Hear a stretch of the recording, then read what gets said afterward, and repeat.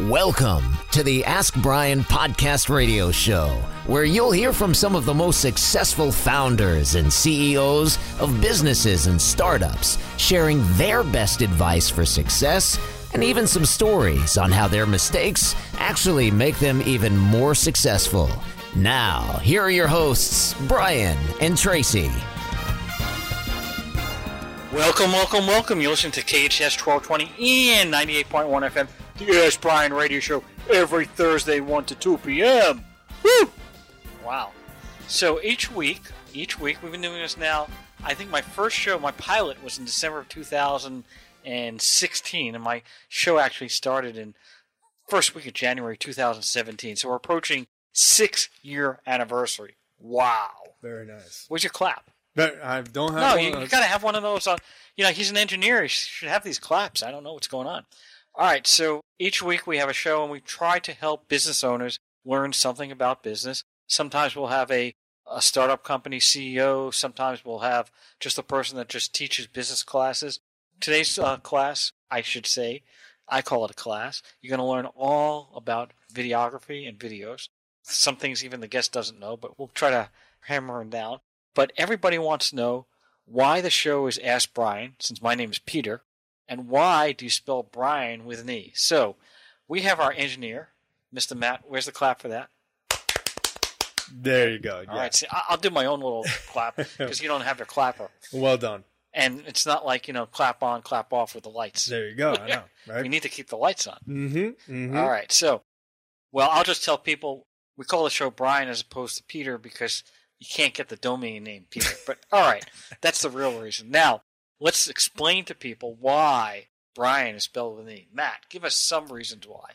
Well, I always like to start with my favorite, which is E is for education, because we try to educate our listeners each week about business.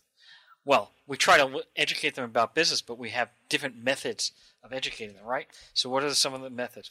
I'm quizzing him, and he doesn't know the answer, so this is the kind of part I like. So go ahead. Different methods of teaching? Well, audio, podcasting. Well, no, we use different people. We'll have a CEO of a company who started something from scratch, got something big. Right. One of our founders of Oatly Milk was on our show one time. Also, we had the founder and creator of The Learning Addict. So we've had some quite phenomenal guests. And, of course, we have a phenomenal guest today, but we'll get to that later. Now, the other thing is sometimes we should have people that they don't even have a company, or they may be an advertising executive or something, but they just know something about business. They may know Facebook. They may know website design. They may know videography. They may know some specific category or section, so they can help us out. Right. And these people are another E, which is experts, because our guests are experts in their field.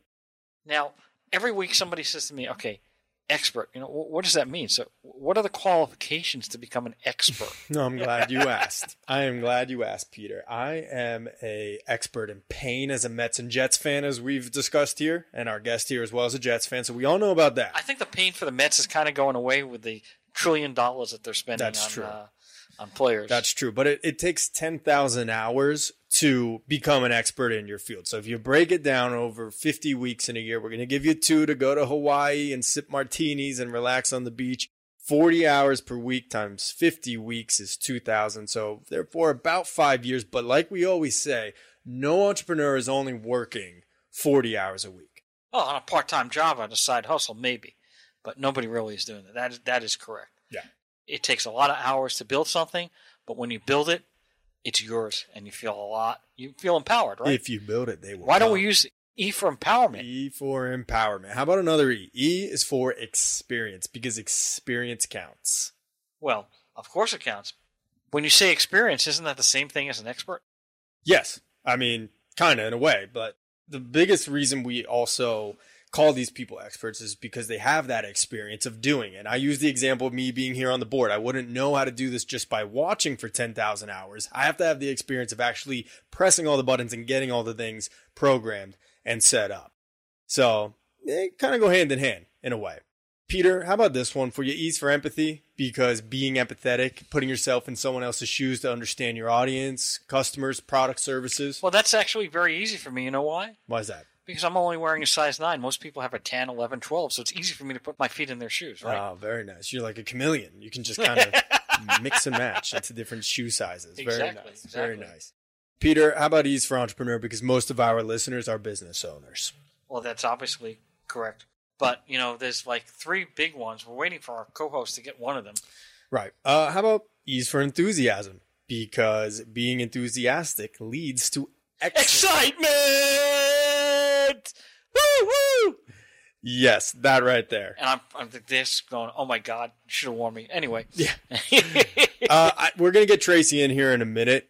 I know she says she can't get through. We're going to try to get her. I think you're blocking her out. Here's what we're going to do. Are you blocking her? Absolutely not. Maybe a little because I'd like to do the E for it. What else does E stand for? Well, we're going to wait till she comes on because we want to know that one. Okay. Is she there? Tracy? No. There we go. All right, Tracy. So we've gone through all the E's, and we had one left. And I said, Matt, you can't do it until we get this person on because she knows all about grease lightning. So what about grease lightning? Okay, so, yes, that's electrifying, but the E that I was going to add in was excluded because I couldn't get in, and I thought you were excluding me. Never. Not you, Tracy. I'm going to have to buy a violin now. Anyway. A little teeny tiny violin. Well, Tracy, That would be extraordinary. I'm glad to have you on. So we're going to get to our guest because our guest is going, what did I sign up for? What am I doing? And, I know Peter for a while, but I had no idea about this. So, Jeff, are you there? I am. All right. And you're still around. Okay. So we didn't kick you out. All right. That you didn't leave. All right. So we've got a couple questions for you. First of all, I want to go a little bit about your background. People don't know who you are. Now, we know you're in the videography business or dealing with videos. How long have you been working in your industry? Sure. So I've been doing this. First of all, thank you so much for having me. I really appreciate it. And I thought Ask Brian was about former Jets kicker Doug Bryan. Apparently it is not, but I think he spells it the same way. So does the quarterback. So, there you go. There you go. Who lives in Manhattan Beach, where I live. So, yeah, my background is not unlike a lot of people that are refugees from the world of advertising. I did that for about 25 years. That is almost 30 years, actually. Unfortunately, that's a young person's game. And after, like I said, about 30 years of, getting fired every couple of years, I decided that maybe it was time to get out of the industry. And I found a niche of companies needing content, particularly case studies and trade show videos and the like. And so I've been doing that full time for about 10 years. Wow, 10 years. And that's your own business, or are you working for someone? It is Industrious Films, LLC, which, you and I can discuss. Yeah, I need to figure out how to form one of those. It's a turnkey provider of video content, so we pretty much do the whole thing. We don't really deal with agencies all that much anymore. Occasionally we get a job from an agency, but most of the time we deal directly with marketing departments of large companies. And, we can do everything from, script writing to casting to location scouting to shooting to, all the post-production. So, when I say turnkey, I mean turnkey. We do it all. So would you actually write the script if somebody wanted one, or would you send them somewhere else? No. So my background was an award-winning copywriter and creative director at pretty well-known agencies like TBWA, Chiat Day, Saatchi & Saatchi, Campbell Ewald. So, I worked on ABC, TV, Toyota, Chevy, Verizon, Disney, the biggies, and selling everything from cars to, cartoons. And so, yeah, I'm a copywriter by trade. It depends on the project. Sometimes we write scripts, but I find that the most authentic scripts are the scripts that we write by using somebody's interviews. And we can get into that in a little bit. That's very interesting. Those companies you mentioned are, for anyone that is not unaware, I mean, like Saatchi & Saatchi, these are huge, probably top 10 or largest in the world. So that's quite the background. And obviously, they don't hire anyone. They only hire people with expertise and experience, and that's what Jeff has. So a couple of things. Now, what is the major difference between working at a big agency like one of those and having your own business? Because a lot of our people that are listening to the show, they have their own business. So I just think they would like to get a little glimpse of that. Sure.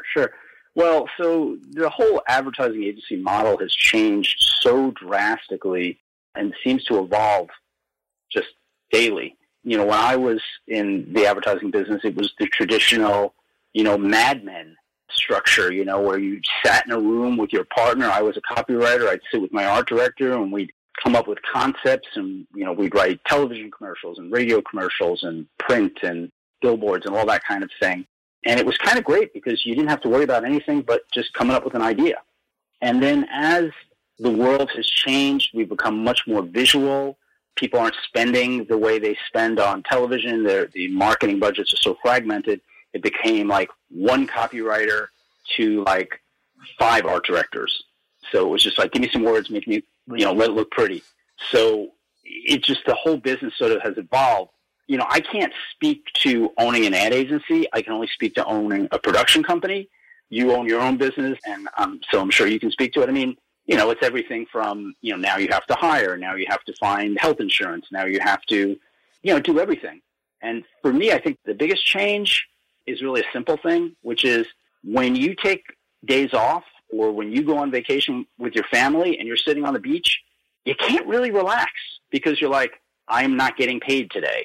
I'm spending money, but no money is coming in because I work for myself. I think that's been the biggest change for me over the last 10 years is it's just knowing that I've always got to worry about feeding that funnel. But I think one of the advantages as a small business owner is the freedom, right? You can go to Hawaii. You may not have the money, but you can go whatever week you choose, right? You can schedule things and do things on your own. If you need to take 2 hours off to take your kid to a baseball game or something, you have that flexibility. It doesn't mean that financially it might not be a hit, but on an independence level, I've always found that being a small business owner gives you more opportunities to make your own schedule. I agree with that to a point, but COVID changed everything, right? I think people now have so much more flexibility because so many more are working from home. And, companies are like, hey, if you get the work done, I don't care if you were sitting at your desk for 8 hours or 3 hours, as long as the work gets done. So I think that's changed a little bit. I do know that about 5 years ago, I very much felt that like, look, I have this flexibility that if I want to go for a walk on the beach in the middle of the day, I can do that. But now pretty much everybody can. So, I tell people a lot of times when people say, oh, isn't it great working for yourself? You don't have to answer to everybody. We all have to answer to somebody, right? When I worked on a job with you, you were a client. I had to answer to you, right? It's just a different person you're answering to. The person who signs the check is the person you answer to. Unless we all win lotto and get to sit on the beach, we're all working for somebody. Sorry. Sorry to be doom and gloom. That's a good point. Now, so you do the whole thing A to Z. Now, do you handle all functions of the project, or do you have other people that work with you? Great question, Peter. So I am not a cameraman. Occasionally, I will pick up the second camera as an assistant if we don't have a second cameraman. But no, I hire a crew. I most of the time outsource my editing. If it's a small job and the budget is, not big enough that I can hire an editor, then I'll do the editing myself. But in general, most of my productions are fairly small, so I have a camera person, often a second camera person, a PA, a sound person, and then I have an editor and a graphics guy. So usually it's a team of about 5, 6, depending on the project. But, as budgets have shrunk, the crews get smaller. I last year I had a crew of 32. I did a big project with Venus Williams. That same year I, shot, with a crew of 2. So it just depends on the budget and depends on the needs of the client. I don't want to spend too much time, but you did bring up COVID, so I did want to bring that up. With videography, how was that affected? Because many, many people not only were working remotely, but weren't actually going out to see people. So were you doing that over the computer, or how were you doing your videography during that time period? Very interesting. And again, I think 10 years from now, 20 years from now, people are going to look back at this time, the era of COVID, as just drastically changed so many businesses besides remote working, the way people film, the way people do things. So what really happened during COVID is it became acceptable to see a video where the person was shot, over Zoom or Google Meet or, any of the other various, video meeting apps, which is fine, except it kind of doesn't look great and the quality isn't there, but there's that immediacy. So we were doing things both ways. In some situations, we were shooting on set and had to, we're a non-union shop. But, for example, when I did the large Venus Williams project, I had to pay for a COVID supervisor on set at about $2,000 a day to make sure everybody had their COVID cards, their immunizations. They had to be wearing masks. People had to have space. Eating, we had to spread everybody out, things like that. I also had to hire a nurse to administer COVID tests day of, both days. So, the COVID budget alone, and this is, again, a very small project, but the COVID budget alone was about $8,000. And again, this is a small project. It was, probably almost 8% of the budget was COVID protocols. So it was significant. But I think like everything else, right? Clever people figure things out. I heard of a company that created these remote cameras that would show up to like a star's home, and it was like a briefcase, and they'd open it up, and the camera was attached to a built-in tripod, and they would, basically direct. I've had a couple of situations where I directed interviews. Somebody had me up on Zoom while I had a camera person in their house. So it just depends on, the situation. But yeah, COVID was interesting, to say the least. So what is the most important thing you've learned in business? Whew. I can't curse, right? Not unless you want to be fined and pay $25,000 a pop. I would say I was going to say don't be but I won't use that word. I would say just try to be nice to people. If you're rude to somebody, it will come back somehow, some way. I just, try to be nice to people, try to be honest. I'm honest to a fault. And, I think it's the golden rule, right? Treat others the way you would want to be treated. That's, to me, the most important rule. That's very good. My rule is, not a rule, but my thought pattern is you only have one reputation. Make sure it's as good as possible, because everybody's looking at that reputation and you can't change it. Once you start going down a path, you're kind of locked in, and you want to have good reviews and a good reputation, and then people come to you. For sure. I had a creative director years ago that said, in a pinch, the truth works. And I have been telling my two sons that for years and years. When you get in a bind, in a pinch, the truth works. Just tell the truth, right? Because if you make up a lie, you might forget it. But the truth never changes. The truth shall set you free. All right, we have our co-host, Tracy. Tracy loves the word pivot. So she's going to pivot and try to go in different areas than I was going in. So go ahead, Trace. So my pivot's going to start with a continuation of a conversation that you guys began earlier in the show, which was around, I loved what you were saying around some of the best scripts are actually written from people's true voices. And being someone who produces podcasts for a living, I'm a big fan of the interview and getting people's voices out there. So I am curious if you could expound on exactly what you meant by that, because you're an award-winning copywriter. Typically, I would think you would be rooting for the opposite side of the spectrum. Yeah, absolutely. Thank you for asking that question. It's a good one. It's a big part of the pitch that my company, Industrious Films, does. When I talk to clients, I always say, look, I was an award-winning copywriter. Nothing I write will ever be as powerful as somebody saying, I bought this product, it saved my butt, or I bought this product and I can't live without it. Where we work, we live in the tech space.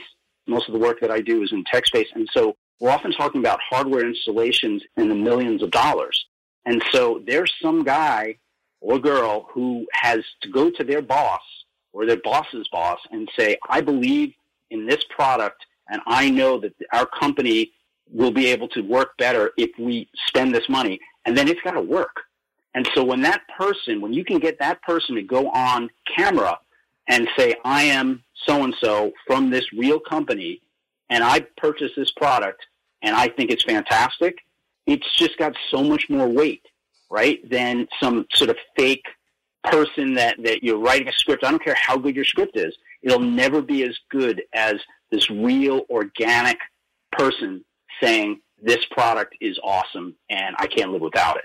So that's what I kind of mean by that. When we do our interviews, we're trying to elicit, hot buttons. We're trying to elicit we ask them things like, well, if you had a colleague, somebody else in the business who is considering this product, what would you say to them? Why did you use this product? Why did you consider this product? Things like that. And then you're able to cut together a story that rings true. From a marketing strategy perspective, is that fall under the category of testimonials in regard to how you're positioning the voice of the customer of your client, for example, right? So if I own the company, you're filming my customers talking about my product. Is that, in essence, considered like a testimonial type video? Absolutely. Absolutely. Yeah. Testimonials, some people call them case studies or use studies, but yes, testimonials is the bulk of our business. I just think the way the world is changing right now, there's really two types of advertising to me that work the best. There's UGC, user-generated content, which you go for tonnage, right? You go for, $500 videos and a lot of them, or you go for high-quality testimonials / case studies. You might not get as much, but they ring very true. To me, those are the most effective marketing options. I love that. And so when you're talking about either of those options, what are some of the tips that business owners can do, and how to leverage video, I think, is the question that I'm really trying to get to, is that, we're hearing so much about video is everything. TikTok blew up this year, especially this year, and reels and stories and all of the kind of shorts on YouTube. So video has just been a bit of all the rage this year and doesn't look like it's slowing down for 2023. What are some of the tips that you could provide a business owner who may just be stepping into a video marketing strategy outside of the testimonial piece of it? Sure. There's two schools of thought. If I was a new business owner, and here I am, I'm going to give advice that hurts my business. But if you don't have the money and you don't have the clients yet, hire a kid. There are so many young, talented kids who have forgotten more about social media than you and I will ever know. It's just in their DNA. They've been living it since day one. Now, of course, you have to keep an eye on them because, as we've seen, some very, very large companies have had some very, very embarrassing things happen to them on social media because they put their billion-dollar Heinz account in the hands of a 22-year-old college graduate who forgets that they're not talking to their friends. So I think that's one thing to do. Is there's just a lot of great kids out there. The other thing is video is everything. Video is everywhere. So if you spend the time to have a sales meeting and you don't have videography there, you're missing an opportunity. If you don't have somebody shooting behind the scenes, if you don't have somebody shooting interviews because you've got all your salespeople there and you've got an opportunity to ask them questions, it's a missed opportunity. Behind the scenes, presentations, corporate events, any of that kind of stuff, you should be shooting it. You should get as much of it as you can. You can always, you don't have to use all of it. But if you're not capturing it, you never have that opportunity. The other thing is think about the way you can use video, right? So you may have, let's just talk about an event, for example. Let's just say that a company is having a client dinner, right? And so they're bringing in some speakers and I don't know, let's just say it's a $20,000 event. Well, bringing in a video crew, like that can cost money. And you're saying, well, I don't want to waste that money. We're already spending money. But after the event is over, the event is over. But if you filmed it, and you have the opportunity to do some interviews, and you have some opportunities to do some pitches, and you have some opportunities to shoot panels, now all of a sudden you've got all this content, and you can cut it up, and you can use it in social media, you can use it in emails, you can use it on your website, you can use it on YouTube. So you've got all this ability to get, to monetize that event versus just that goodwill that you had at the event, right? Oh, absolutely. Great point. So I was going to circle back to something that you were talking about when I was asking you about efficiency around marketing, and you mentioned, if budget can be a constraint, then to hire a kid, and then you were talking about how some of the bigger companies, be careful because you got to make sure that your messaging is right. So what that caused me to think about is there's a lot of chatter in the industry right now around brand safety. And I know that that is a really hot topic, especially for people who are creating branded content and actually having ads inserted into content. And brand safety is just getting more and more of a critical component of consideration. Are there any tips that you can provide or any insights that you have on preserving brand safety in a video marketing strategy?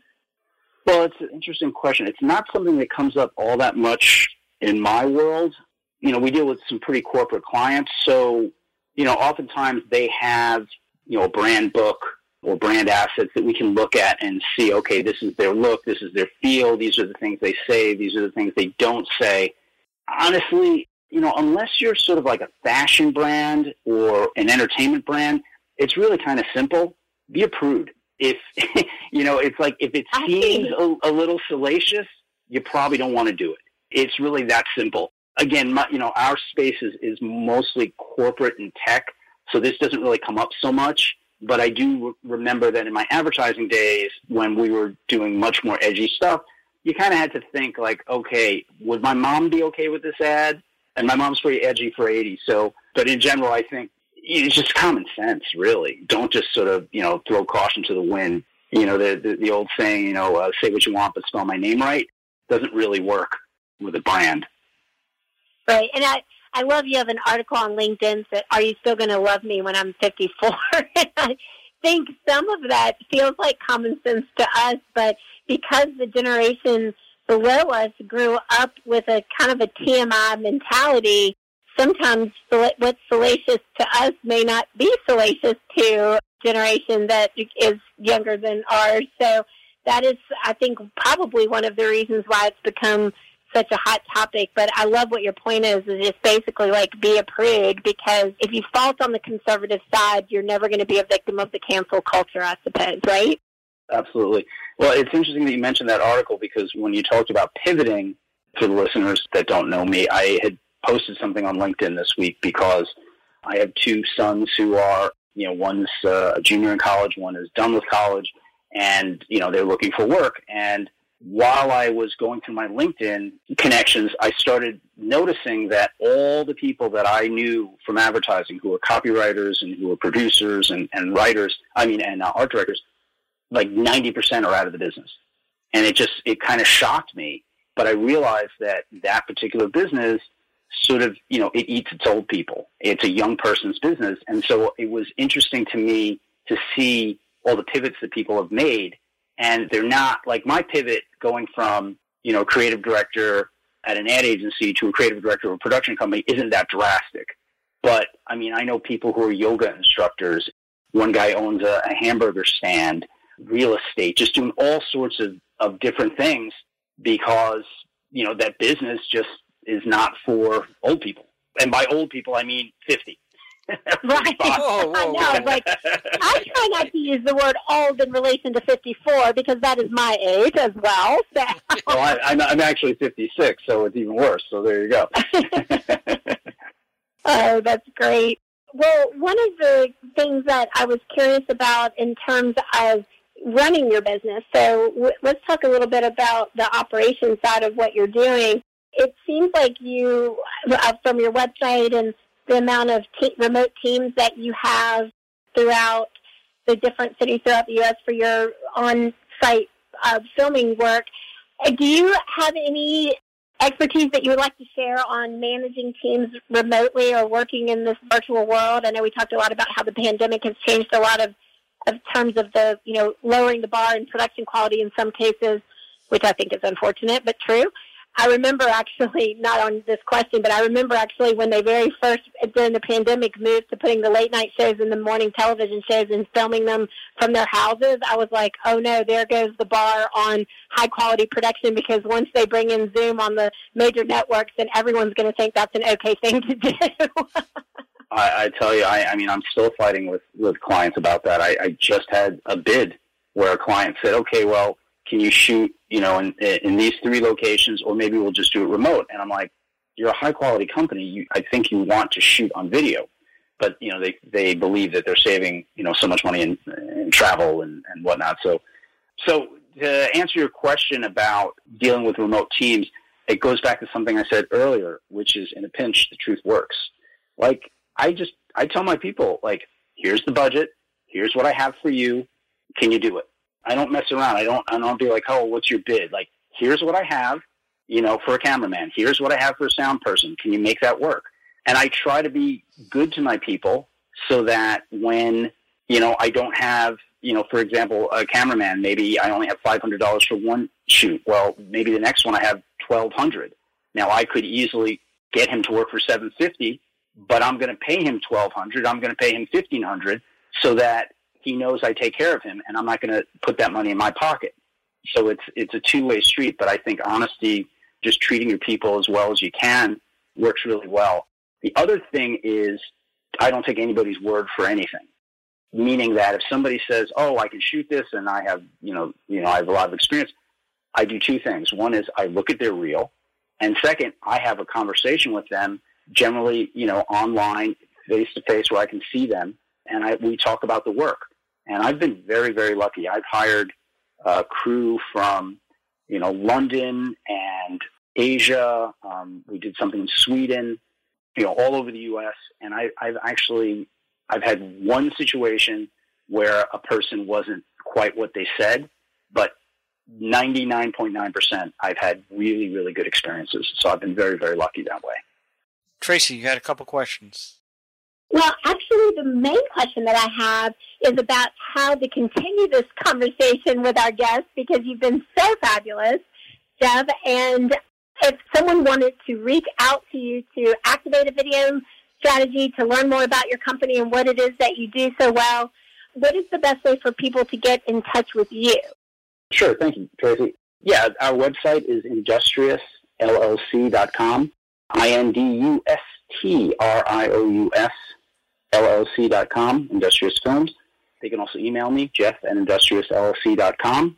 I'm sure you can find me on LinkedIn, Jeff Nicosia, Nicosia. But the website's usually the best way to do it. There's contact forms there.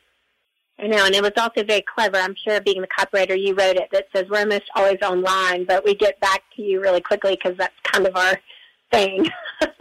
So I love that. I'm a big believer in returning every email, most every phone call. Again, it goes back to what we said earlier. You want to treat people the way you want to be treated. Yeah, and that's such a good tip for people, because even if you own your own business, you're still in charge of business development and sales, and it's very important to show up, follow up, and follow through. And speaking of showing up, we want you to show up and listen to the Ask Brian podcast. There's been so many great nuggets of wisdom and really good marketing strategy points talked about in today's episode. But if you haven't been able to listen all the way through, or you want to go back and reference some of the things that we talked about, or remember how to get in touch with Jeff, be sure to download and listen to the Ask Brian podcast wherever you find your favorite podcast, or watch your favorite podcast, listen or watch. And we really appreciate you. And if you appreciate us, then please head on over and leave us one of those fabulous 5-star reviews, because we really appreciate it. And to quote our incredible guest, testimonials really make a difference. Testimonials matter, and we consider those 5-star reviews really great testimonials. So I'm going to flip it to you, Peter, to wrap us up. And thank you, Jeff, for a great episode. Thank you. Thank you, Tracy. So, Jeff, before we took a break, we were talking about that you have to go out and find people sometimes. And so I think that's a really, really big category, especially with remote. Give us some tidbits on how to locate the best person. If you want to hire somebody to a camera person that's remote or something like that, what are you looking for? How do you know they're the real deal? Well, in the minute and a half that we have left, I will tell you that the reality is there's so many talented people out there, and finding people that have talent, that's easy. It's finding people that have a work ethic, finding people that are honest, finding people that will show up when they say they'll show up. To me, that's the biggest challenge. People can be flaky, and so sometimes I make it a little bit harder than it needs to be, in terms of, like, I want to have a phone call immediately, or I want to talk to them twice. Make it a little bit harder so that you know that they're going to go that extra step once you hire them. That's a great point. What do you think is the best approach for videos? Do you think putting them on social media, putting them on a website? You have about 10 seconds. So, Well, it's an easy answer. Yes. Well, thank you very much. Over and out. KHS 1220 and 98.1 FM, the Ask Brian Radio Show. Until next week. Woohoo!